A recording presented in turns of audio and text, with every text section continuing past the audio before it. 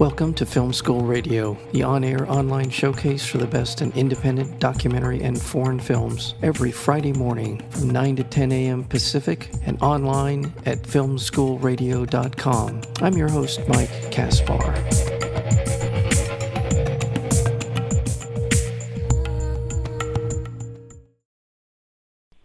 The Last Race is a cinematic portrait of a Long Island stock car racetrack as its 87-year-old owner struggle to maintain an American racing tradition in the face of a real estate development boom.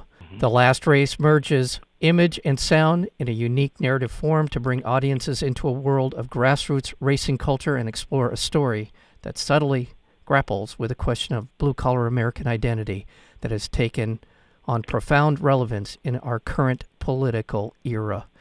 And that is the basis for this terrific documentary that's in theaters now. It's called The Last Race, and we're fortunate to have with us the director of The Last Race, and that would be Michael Dweck.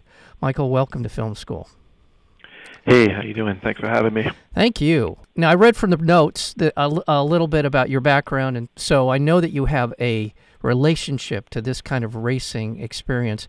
But tell me about that decision on your part to move forward, or explain a little more about your relationship and your decision to move forward in doing the documentary The Last Race. Well, The Last Race began as a fine art photography project in 2007. I came to Long Island's Riverhead Raceway as a way to revisit the summer nights of my childhood, spent at the stock car racetrack with my family, where we would go every Tuesday and Saturday nights to watch my heroes race. And at one point, there were 40 racetracks on Long Island, and today all the racetracks are gone but one. And Riverhead is the last one standing. And as I worked making pictures over the years at the racetrack, which was from 2007 to 2012, I was there every weekend photographing every component of that racetrack. I realized that the motion and emotion of the Riverhead Raceway were more than still photography alone could capture. At the same time, I saw a bigger story unfolding, which was the commercial development that had pushed the other tracks from the map. It was starting to pop up in the farmland that surrounds the racetrack. And the big corporations were moving in, and I felt it was only a matter of time before the bulldozers were at the gates of Riverhead, the same way they were at the track where I was raised. It was called the Freeport Stadium, and that was bulldozed over and replaced with a BJ's Wholesale. Okay. And, The Last Race is a visual poem set to a symphony of what I see roaring engines that seeks to pay homage to a place filled with this mysterious beauty and, a quirky tribe of racers that call it home. Right. And, I wanted to merge narrative, storytelling, image, and sound in a unique cinematic form that I thought no one had done before to bring an audience that really wasn't familiar with racing into the world of grassroots racing culture and explore this question of working class American identity. And I wanted to capture this magical place before it really disappeared, which I was quite concerned with. I started to see in 2012 all the land around the racetrack. The racetrack was surrounded with farmland and dense forest, all of it. Mm-hmm. Every single tree was shredded during that short period I was photographing. So I decided, I was going to take a motion picture camera and start capturing this racetrack, and that's what I did. So I spent from 2012 to 2015 filming at the racetrack, and then I spent the 2 years after that working on the edit and the sound design for that. So it was 5 years photographing, another 5 years filming at that racetrack. What a labor of love this must have been for you. I thought it was going to take me a month. When I remember, I'd never made a movie before, and I remember telling my wife, I said, "Look, I'm going to do this for 1 month, and I'll be done." But it didn't quite work out that way. And I want to just make a quick observation in regard to the track and sort of its place in American culture and such. Mm-hmm. The difference between what Riverhead Raceway is about and its place in that community is people go to a Costco or a Dick's Hardware or Sporting Goods or whatever it is. They buy stuff and they leave. They go to the Riverhead Raceway and they talk to each other. They share experiences. They share family. They share That's all right. these kinds of things. So when people That's right. talk about progress, it's often it's framed in an economic perspective. Well, there's more jobs, they're making more money, and are they really making more money, first of all? But secondly, are they actually a part of a community, or are they kind of cogs in this sort of a sort of this system of generating income? And this is the beauty of this place that you've captured so wonderfully. Well, thank you. Yeah, would you agree, or That's is it? exactly the point. Yeah. Oh, sorry. Well, your point is very well made. That the rise of consumerism, that places such as racetracks are being replaced by, which is strip malls and other pieces of disposable architecture, end up dividing communities rather than bringing communities together. In this particular community, I watched as 25 acres were ripped down and replaced with a Walmart, and another 50 acres were ripped down and replaced with another Walmart.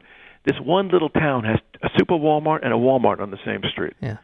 I watched as across the street as they ripped down another, I think there were 50 acres, like you see in the film. Yeah.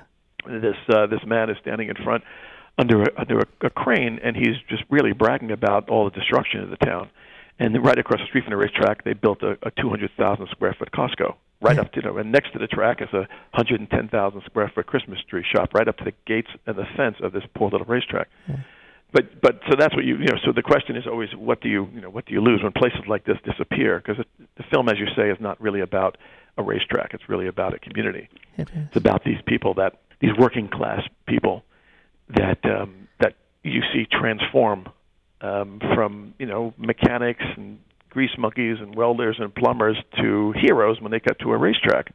That now their lives have meaning, they have dignity, and for the audience, it's also a place to root for fans. The announcer Bob Finan. The reason I show that whole race, he's great. He's the town crier, yes, right, of this church. Basically, he's just telling you. He's rattling off sponsors' names, and also in between the races, which you don't see in the film in particular, is that he's talking about the family that needs to raise money because they don't have health care for an injury that their son had during a sports event. Yeah. He's talking about a funeral and asking for everybody in the town to go to a funeral. He's the guy that kind of keeps this town, this community together, and it's very much like a church for them. And that's why I included that church scene with Pastor Scott. With the caution flag? Pastor Scott. The caution flag. Every single sermon has a theme of racing. Every single one. And he prays with every single racer before they go onto the racetrack. Mm-hmm. He kneels down with every car in the pits before they go on the track. Yeah. But that's but this is how communities kind of work. And when you lose community, what happens? Well, empathy goes away. Yeah. Right? You start caring less about things. Right. And that's kind of what's happening, of course, around the world. Right, and your technology. The face time that you have with people, the actual interaction, human interaction, it begins to diminish. Yeah, human interaction. And then all of a sudden, it becomes easier and easier to make kind of draconian decisions about your cities and your communities. Right. That's right. That's right. But I also want to underscore just how beautifully photographed, and I love this visual style that you were able to create. I know as a photographer you have this visual instinct and that you've honed in making this film. But it is a terrific way for, and I'm saying this to the audience, if you have barely a whiff of interest in racing, see this film because it is about racing, and the way you're able to incorporate all the camera work into the actual race is just spectacular. You've never seen anything like this, trust me, quite the way it's done. And so this visual symphony, and literally and figuratively, I mean that, of watching the race is just such a great experience. So I'm very curious, and also we'll get to the Cromarties. They're terrific people. I love them both.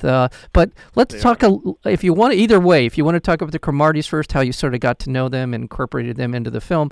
And then we can talk about the visual style that you were able to bring to the film, however you want. Okay. Well, we talk about the visual style. I wanted the audience at times to sit and observe this world, and more importantly, to feel this world. And as an artist, I wanted to describe this world truthfully and beautifully. Yeah. What I want to make in art is to create a film, I guess, that transports us and takes us beyond ourselves, which is very difficult to do when you're wrapped up in technology all day. And you want to stir up feelings and emotions that remind us what it's like to be human again. I mean, this particular place, at the same time, taxes all your senses. Visually, it's very stimulating. The sound is deafening but beautiful. Your skin sticks with the fuel. Your eyes burn from the fuel that these guys are using. I mean, but where can you experience that? You really can't. So, I wanted the audience to take a journey, with a character you've never thought you could connect to or relate to, which could be the Cromartys, to a couple that's 87 years old, and you watch through the film as they're basically aging. I mean, you see both, you don't know this, but the backstory, they both broke their hips and they both had strokes during the filming of the movie. No, I didn't. And they still persevere. I mean, you watch them at the end, the last scene of them, you see how long it takes them to walk. They both have walkers, rollators, and how hard it is for them to get. That one scene, I couldn't do it uncut. I mean, I showed a clip, but it took 20 minutes for them to go 12 feet. I believe it. Because how difficult it was. But you see now, here's a couple that, Barbara says, a lot of our friends that retire, they die. And most of what our friends do in Florida is that they decide, well, what card game to play or what to have dinner that night. She says, we have a life. We have youth. And that's kind of what a lot of what the film is, what it pertains to a lot of these characters, is that, it makes you feel quite different. It makes you get transformed into something else at this particular place. This community makes you feel young, makes you feel relevant again. And to Barbara and Jim, they put those NASCAR uniforms on. They take it very seriously. Yes, they do. I love that. I joked about it once. I said, well, how cute you guys are in the NASCAR uniforms. And she took a little stick and wanted to hit me in the head with it because she said, I don't understand. We're NASCAR officials, so what's the joke? Yeah. So, well, you struck a nerve there, but yeah, I can believe it. And she has got such a beautiful spirit about her. She does, and she's a living testament to what you just said. She is a very youthful person in her outlook and the way that she's talking about things. Now, Jim, in retrospect, as I'm thinking about him in the film, yeah, he did have a stroke. I mean, I can think now, okay, that's why he didn't say very much, but he was. And that's why he's opening the envelope with his teeth. That's why, he's okay. opening the envelope with his teeth because he can't move his fingers, which you don't know. I didn't explain it, but of course, one of the reasons there's a lot of little hints in that film, but you see that they're persevering. But she's terrific. She's out. She's painting. She has the things that she likes to do to keep her brain and mind stimulated and things. Plus, she has this. She's an intelligent, very present person in the way that she talks and then speaks of the track and the importance of it and the community and why and how and all the things you mentioned. And I want to remind our listeners, we're speaking with the director of the new film, The Last Race. It's in theaters right now, and we're speaking with Michael Dweck. Just want to underscore just what a wonderful film this is. Not forget, but certainly see this film, even if you don't think that racing is the kind of thing you would be interested in, because, and there's a lot of reasons, but one of the more endearing things about the film is the fact that we're watching what I used to call when I was a kid, and I was around people who were hot rodding in high school and early in late teens, early 20s. We used to call them beater cars. These were cars one step away from the destruction derby kind of stuff. They were better. They ran better. They were more together, but not much more than you would see at a destruction derby, or demolition derby, I should say. And but that's what's so fun about it is these guys they put all their work into those engines. They make them work, and they make them work on a track that looks like it's basically so slick that you can barely keep your tires on it. So it's just such a fun thing to watch them race. And it's something that's it's fleeting, and it's something you couldn't build again. I mean, no one would allow a racetrack in their community. They'll say, well, it's too noisy, it's too dangerous, the insurance is too much, it catches fire, I don't want my kids exposed to that. These are all the reasons you should have a racetrack in your town. Really, I mean, this is it's and the aging of the racetrack owners also, and the pressure of time on them makes the racetracks race against time somehow existentially resilient and profound. Yeah. Right. As you kind of watch it, it's a very it's a beautiful world of passion and place and machines and families and flaws. They're not perfect. You see in the film, Captain Video, the videographer, drops these DVDs on the floor as he's trying to sell them to somebody. Yeah. And you see he takes the money back. He says, well, when the camera's on, don't give me the money back. I show that flaw. I show that how these people are, because that's how they really are in this place. They all have a place in this community. However odd they are, in this place, they're fine. Yeah, they are. And we see, when you say flaws, there's a couple of scenes with, the one scene where the guy who is so upset with somebody who bumped into him, ran into him. And then we see what ensues after that. I don't want to give it away, but it's just, and then the guy, is it the same guy that's talking about when he won the race with his dad had just died? Is that the same guy? Yeah. Yeah, that's what I thought. Okay, I just wanted to make sure. Yep. Boy, I mean, he is, and, I don't want to extrapolate this into too much, but he is the embodiment of the culture and this sort of this part of the American experience and the part of this American demographic that seems to just be fading into history. The working person, the working man. And you see in his, that guy's name is Eddie.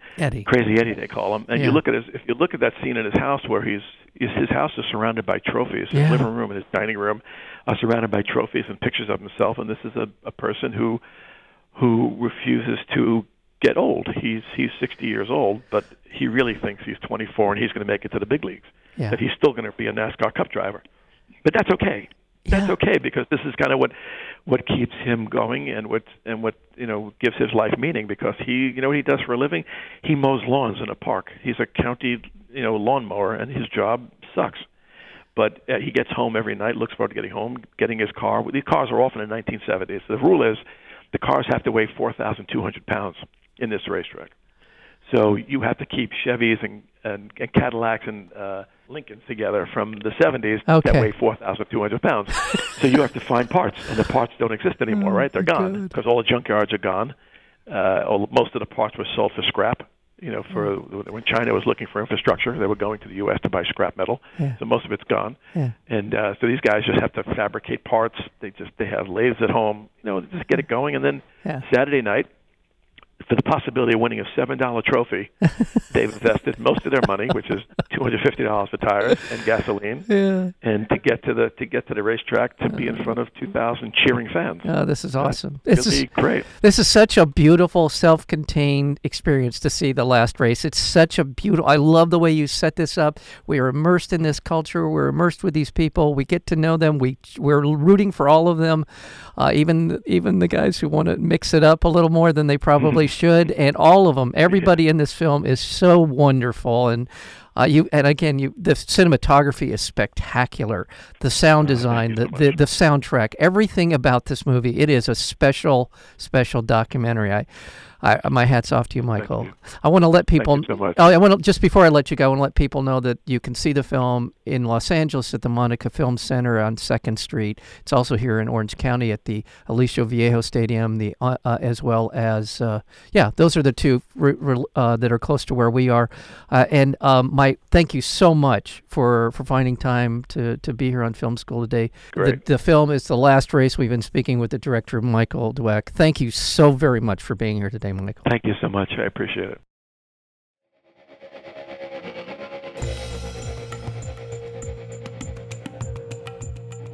You've been listening to Film School Radio, the on-air online showcase for the best in independent documentary and foreign films. You can find out more about the program at filmschoolradio.com. I'm your host, Mike Kaspar. Thank you for tuning in, and we'll see you next week with another edition of Film School Radio.